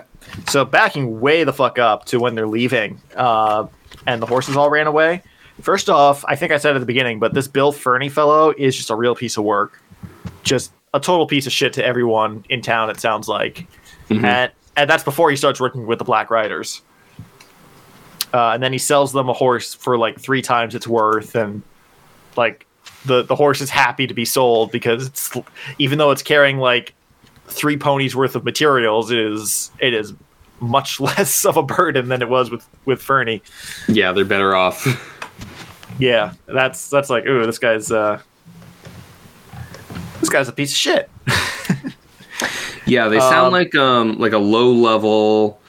You know, it's like when there's a story and the character has like a bully character, you know. And yep, Scut Farkas, Mo Sizlak. Exactly. Like, this person isn't really like anyone important, you know. Yep. But they think they are. Like, you know, they're a big fish in a small pond. Yeah, that's the way to put it. So yeah, the horses all run away, and then we get like 2 paragraphs about what happened to the horses, to the ponies, and it's just like not even halfway through the first book, we already have a happily ever after for the ponies. Yes, you're right. And I guess we did see Tom Bombadil again, although briefly, after talking about it a week ago. But yeah, the ponies go and find Tom, and they go live with him for the rest of the story. The end. Yeah. How beautiful. Isn't it so funny that Tolkien continues to kind of like stress the, animal intelligence? It's not like the ponies just fucking like wandered around and bumbled into him haplessly. Like their own thought. They were like, let's go back to Tom Bombadil. He's fucking dope. Like, yeah. And no, I think they go after Fatty Lumpkin. Right. Yeah, you're right. They made their way to the downs in search of Fatty Lumpkin. And then it came under the care of Tom Bombadil for a while and were well off. But then they went to go. But when events reached Tom's ear, he sent them to Mr. Butterbur, who then got. They worked for him for the rest of their days. Yeah, but they seem happy to do that. Yeah, they're fine. Butterbur, while being a forgetful, let's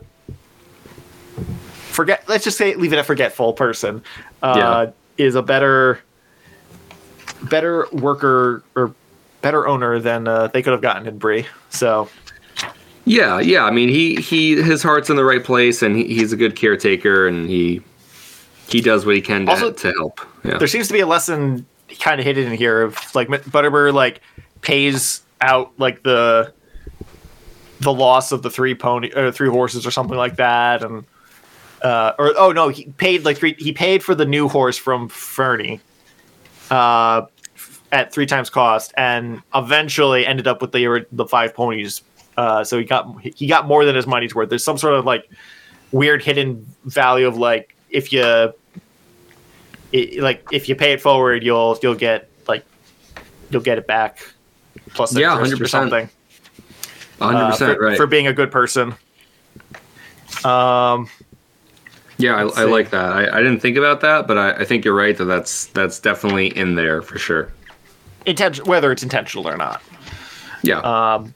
Let's see. According to the maps, Weathertop Hill is approximately halfway to Rivendell from the Shire. We covered that. Later on, when they're talking about I think it's when Sam pops up about the Gil-galad, the fall of Gil-galad. They start talking about Mordor. And Sam goes, there was a lot more, all about Mordor. I didn't learn that part. It gave me the shivers. I never thought I should be going all that way myself. And Pippin cried, going to Mordor? I hope it doesn't come to that. My note there is just lol. Yeah. I mean, hey, who knows? We don't know. Yeah, they're just going to Rivendell. Rivendell. I keep saying Riverdale. That's different. And Weathertop Hill, I think, is the weird, like, half-remembered scene that I have from the last time I watched Fellowship of the Ring, which would have been over 10 years ago, where they're at some sort of, like, crumbling, like, watchtower and get attacked by who I presume are the Black Riders. Yep. I remember the scene as well, so I think that's exactly what you're thinking about. Yeah, and then the note on that is they're halfway there. Yes. Just like, oh yeah, we're actually here now, so halfway there. Halfway there. Let's see. Elementary Dear Watson. If there was ever a way to motivate a hobbit, it must be the promise of feasting at the home of an elf. Which is when they're complaining about not having enough food, and Strider's like, tighten your belts and think with hope of the tables at Elrond's house. Yeah. I wanted to add on to that because even though we've known that the plan was for the hobbits to go to Rivendell this entire time, like that's where Gandalf says to take the ring. Yeah. I have to admit, I did not make the connection that this was the same place that Bilbo went to just before the Misty Mountains. How could you not?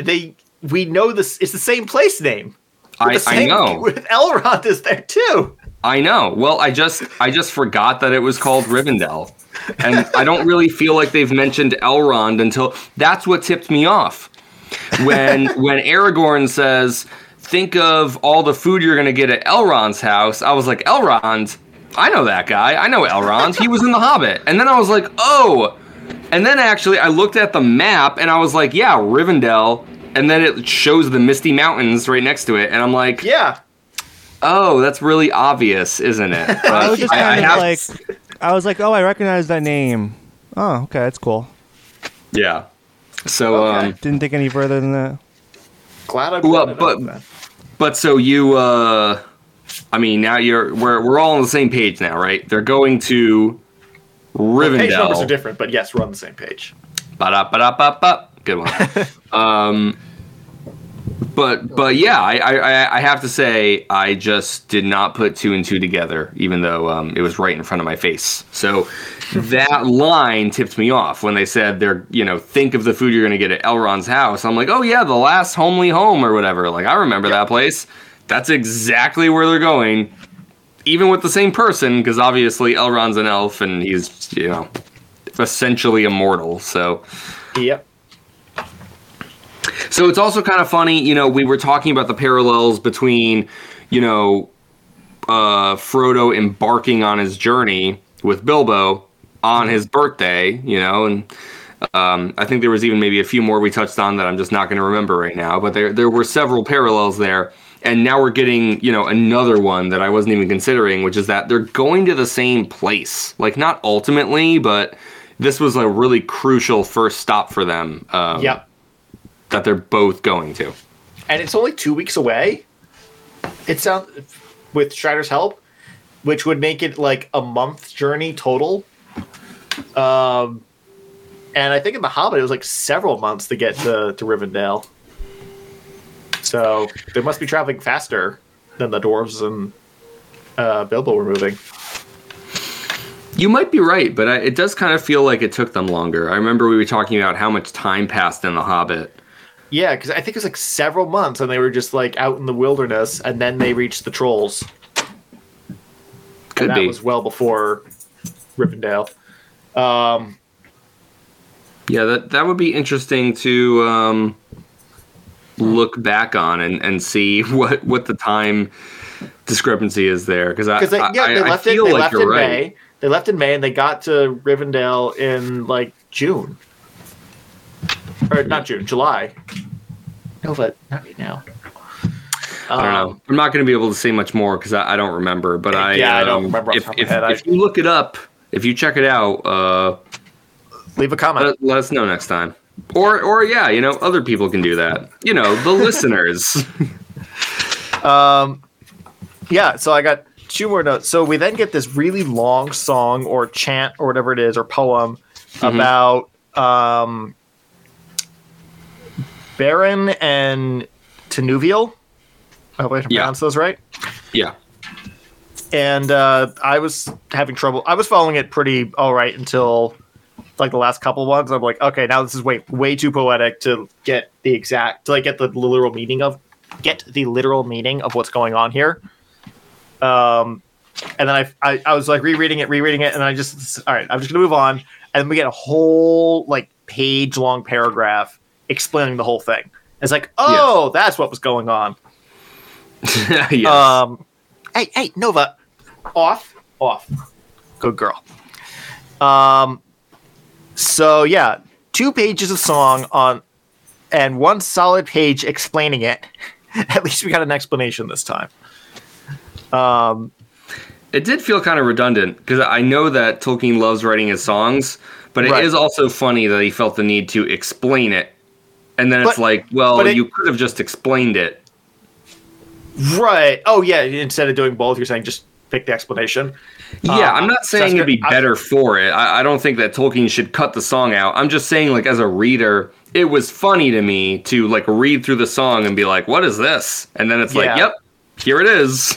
Yeah, and like I said, I mean, I appreciate that the explanation was there because when I got to the last 2 verses of the song, it's like, I have no idea what the hell's going on here. Like, is he dead? Is she dead? What did she do after that? And was it happy ever after or not? Because he said it was a tragic story. And yeah, the explanation definitely helped me understand that. Like, yeah, they the guy died, and she chose mortality to follow him. But apparently they had a lot of kids because we get into some genealogy stuff going on. Yes. And it turns out that Elrond is descended from these people. Mm-hmm. As well as the kings of Numenor, that is Westerness. So is Strider trying to say the kings...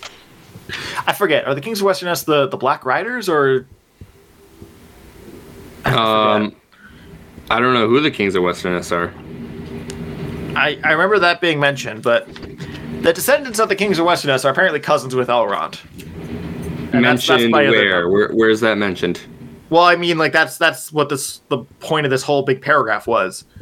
It's like we get into the genealogy. It's like Elrond is descended from these people in the poem, but there's a branch that leads to the kings of Westerness, the kings of Numenor.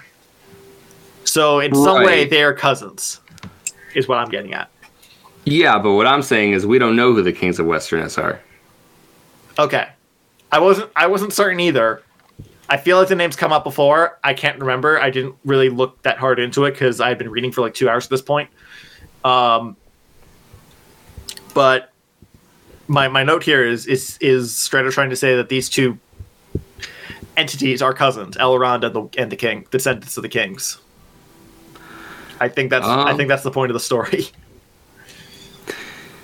Yeah. Distant cousins, not like once or twice removed, like distant cousins, but they are related.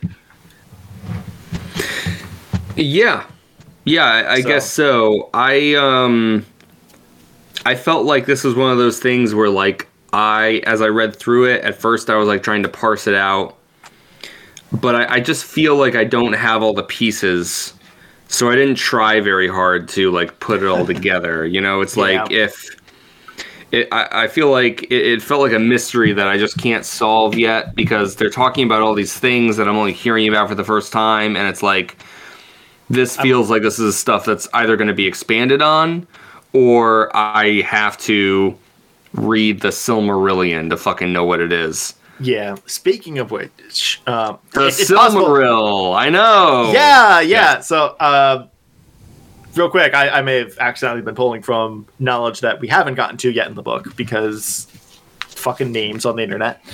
But yeah, the Silmarillion, like, are the Silmarils that are mentioned in this, again, page-long paragraph explaining the let's just call it a song for now, for lack of a better term.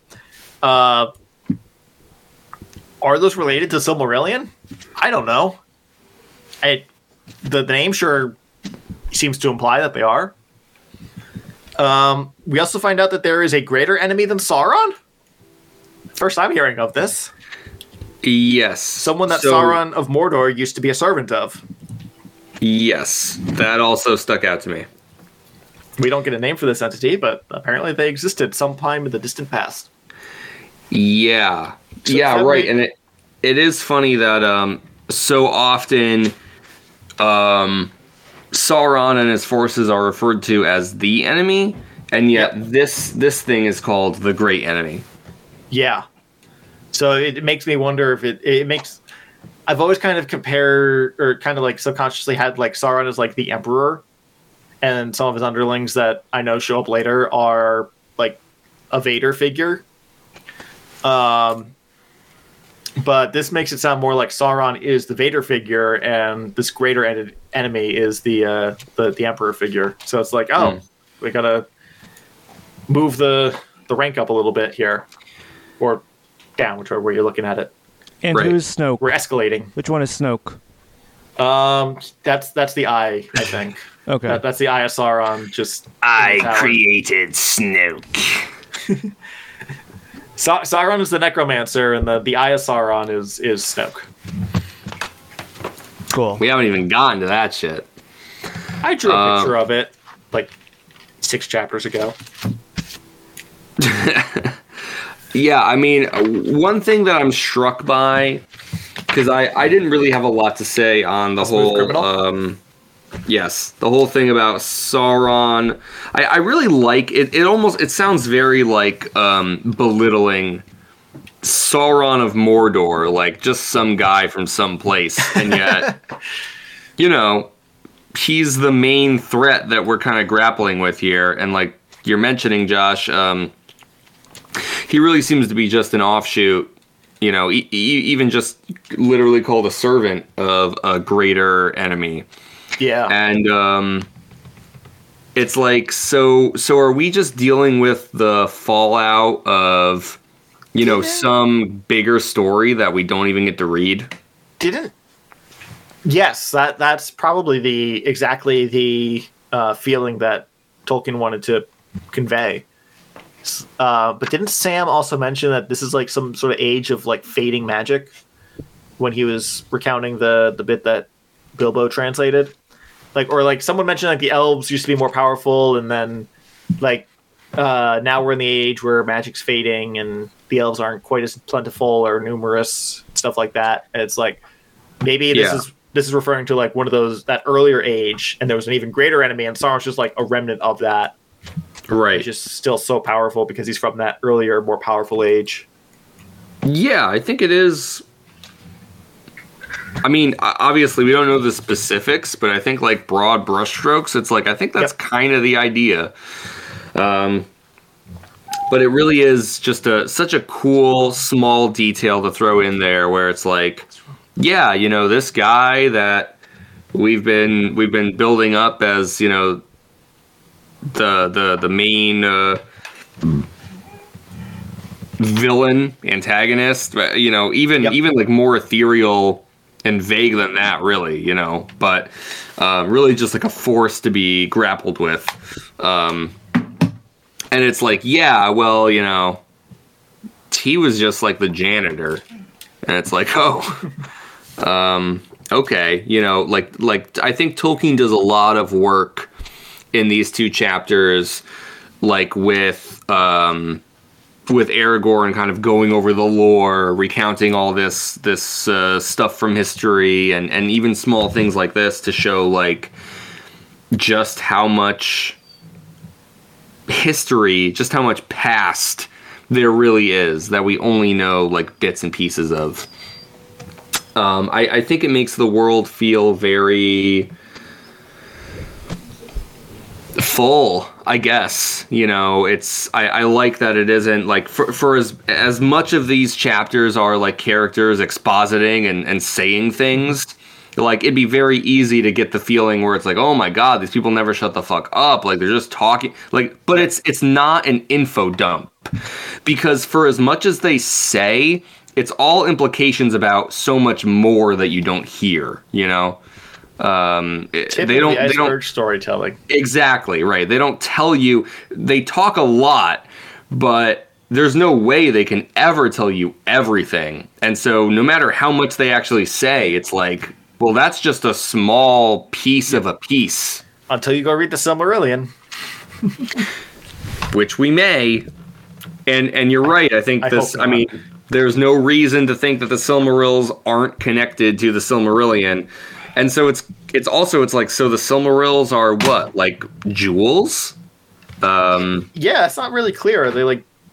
Oh no, they do say they're like the brightest jewels or like gemstones ever or something like that. Yeah. So it's like, but okay, but we don't know what color they are, like if they're a mix of different kinds of jewels or something like that. Yeah, everything we would have to say is speculation, but it's there, you know. How many of them are there? I don't know. A Silmarillion? Because if there's 6, I'd say they're the Infinity Stones, but if there's 7, I'd say they're the Chaos Emeralds. That's where my brain jumped to. And if it's 3, it's the Triforce. Oh, yeah. Well, those are just golden triangles. It would be more like the what do they call it? The stones, the gems you get at the beginning of Ocarina of Time. The ruby, the sapphire, and the emeralds.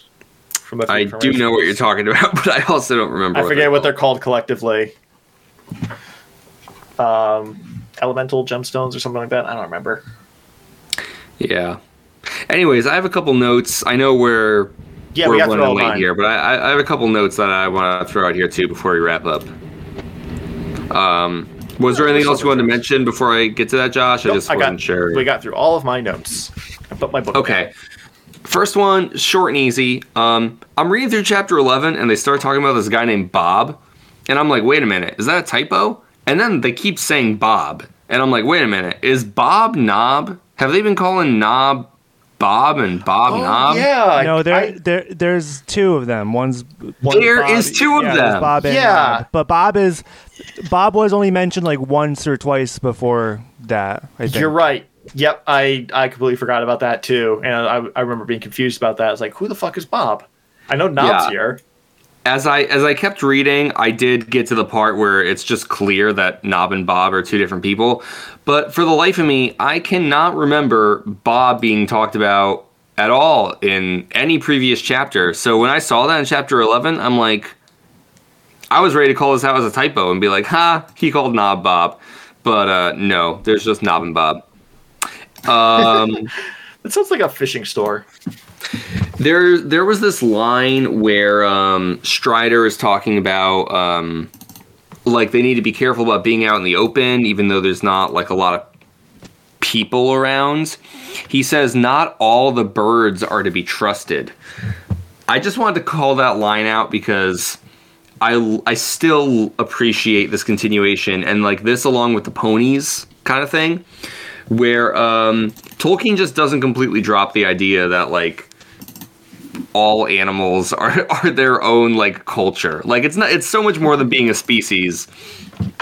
And so like just the idea that you can't trust the birds, like it's just such a different idea from how we think about birds and how we think about the animal kingdom in our own world. Yep. And Tolkien, like I with lines like this, I guess what I like about it is, you know, the obvious implication is that all animals are like this in some form or another. All animals, you know, have a consciousness greater than what you, the reader, like would afford them in your own real life. And so not only does that kind of like immediately deepen the world of Middle Earth in just a few words, because it's like any time you come across any animal, it's like, whoa, well, they're part of like their own kingdom and shit. Like they're not just like a fucking rabbit, you know? But I don't know, maybe it kind of gives you pause to think about, you know, what do you not see about animals in your own world that could be true? You know, maybe like they don't have their own kingdoms and shit. But I mean, you know, just because they seem to be so different from people, you know, could there not be similarities that you know, we just aren't capable of seeing?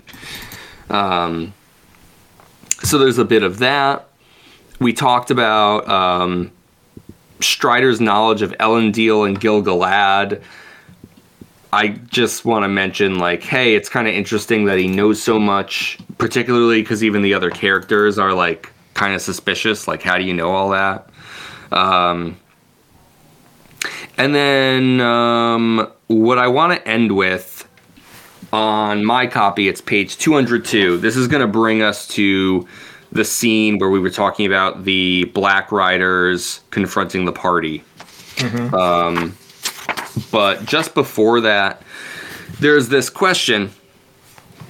Can the riders see? Asked Merry. I mean, they seem usually to have their noses rather than their eyes smelling for us, if smelling is the right word, at least in the daylight.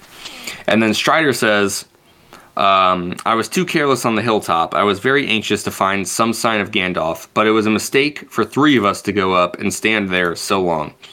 For the black horses can see, and the riders can use men and other creatures as spies, as we found at Bree. They themselves do not see the world of light as we do, but our shapes cast shadows in their minds, which only the noon sun destroys. And in the dark they perceive many signs and forms that are hidden from us. Then they are most to be feared. And at all times they smell the blood of living things, desiring and hating it. Senses, too, there are other than sight or smell. We can feel their presence. It troubled our hearts as soon as we came here, and before we saw them, they feel ours more keenly. Also, he added, and his voice sank to a whisper, the ring draws them. Yeah. I just like getting more information on the Black Riders, because like we've talked about how strange and unsettling they are. And I guess like this kind of confirms some of the weirder, stranger parts about them. You know, it's like they can't even really see. You know, they like pretend to be people. They can carry on small conversations, but like they don't even have eyes. They don't even fucking see. They just smell people. Like what the fuck is the deal with these motherfuckers?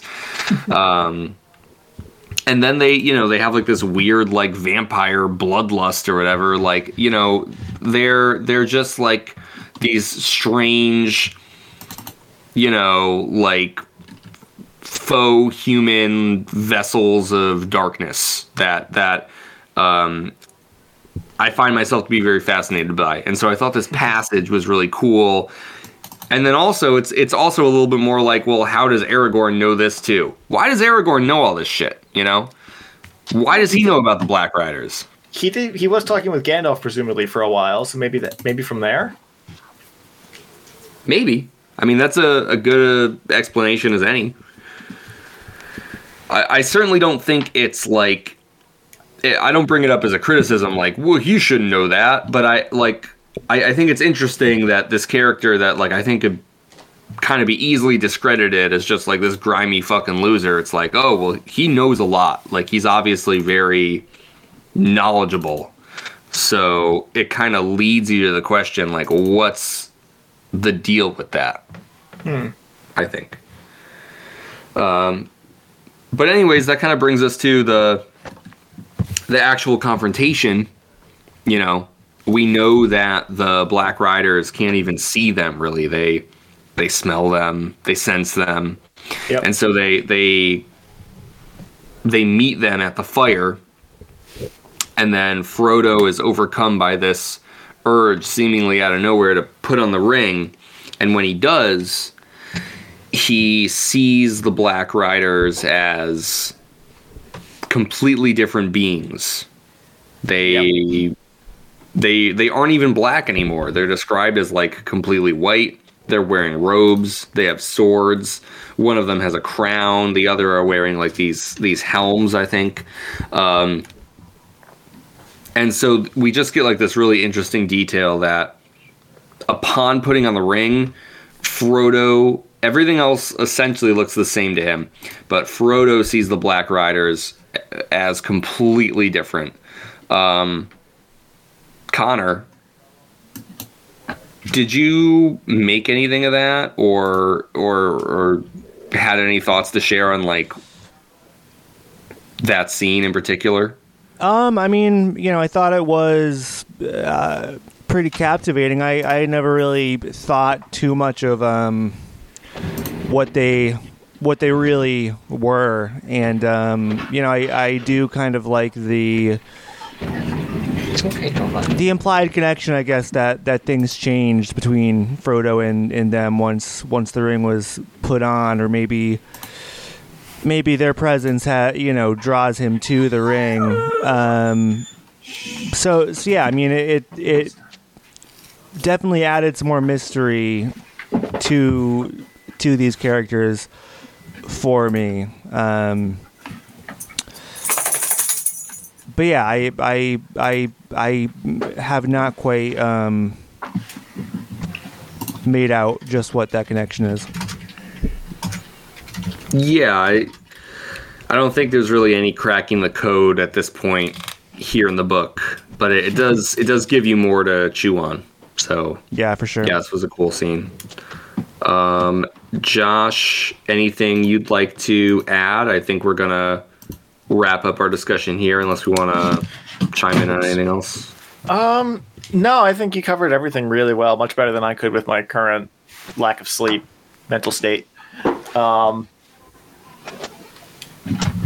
Thanks, buddy, but I'm sure you would have done just fine.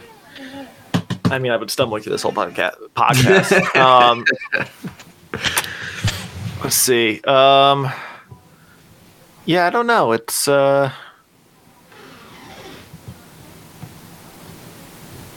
I just completely blanked. I'm sorry. The ending is, I think it's the first time we've ever had like a real cliffhanger in Lord of the Rings. I can't remember if we had anything in The Hobbit.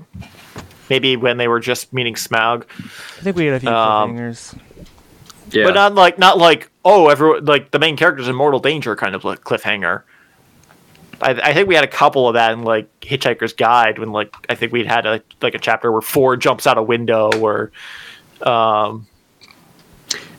yeah, I think there were quite a few when we were reading through Hitchhikers, yeah. Right, but that was also like every other chapter. Like if there's one Yeah. thing Douglas Adams could do, it was write a cliffhanger on a 2-page chapter. Yeah, this is the first good one for Lord of the Rings for sure. Yeah. Yeah, that's true. So it'll be interesting to see how Frodo manages to get out of being stabbed. And also, like, maybe we'll learn a bit more about the Black Riders, and maybe Gandalf will show up, because he was there only 3 days ago. So I could see him rushing back when he sees all the Black senses or sees the Black Riders converging on that point where apparently you could see half the countryside from, and presumably the half the countryside could see back, especially a wizard who could theoretically use his magic in some way to perceive something that's 3 days journey away to a normal person. Oh, that's true. Just real quick, remember there was that part where as Frodo and the rest of the gang were traveling to the Weathertop, him and Aragorn saw those flashes from it. They're like, what was that? Yeah. And we come to find out it's like it was probably Gandalf.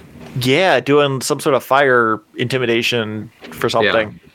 So it's kind of cool. So yeah, too. maybe he'll show up and just like wreck the Black Riders for the Hobbits and Strider, and then they'll be like, all right, next page we're in Rivendell, just like in the Hobbit. I think we have a bit more to go before we make it to the last homely home. But Yeah. I mean, we'll see. What it is kind of interesting that not only do they mention that we are halfway to Rivendell from the Shire, that we're at like the midway point, but we're also halfway through the book. We are, yeah. That seems to be intentional. We're about halfway. We're about halfway. I'm on page 246 out of 506. So the physical halfway point is still ahead. Yes, but only by a few pages. Exactly. Oh boy, this next chapter is. That's interesting. I'm looking at the chapter ahead, just looking at the how long it is. It's a long one, more than 20 pages, and then we hit book 2 before we get. And the chapter starts from 1 again. God damn it, that's gonna piss me off. Well, what do you know? Hey, that'll be fun. So we're coming up on a true milestone here next time. You have that to look forward to. We have 50 pages of reading to do by next week, boys. Well, that's good that we have a heads up. Thanks for checking, Josh. We'll do That's it in how much the we hours get. before we I was going to say, Connor and I will still be reading these 2 chapters the day of. So This is how much we got to read. So maybe 7:30 next week. I don't know. all right. Connor, take us away. All right, folks. If you're interested in getting more chapter jumps in your life, tell them about the flyers. go to patreon.com/chapterjumps. You can follow us on social media at ChapterJumpsPod on both Twitter and Instagram. If you want to email us, it's chapterjumpspod@gmail.com. Please rate, review, subscribe to us on Apple Podcasts. We would really appreciate it. But until next time. Wait, we didn't tell them about the flyers. All right. Good night.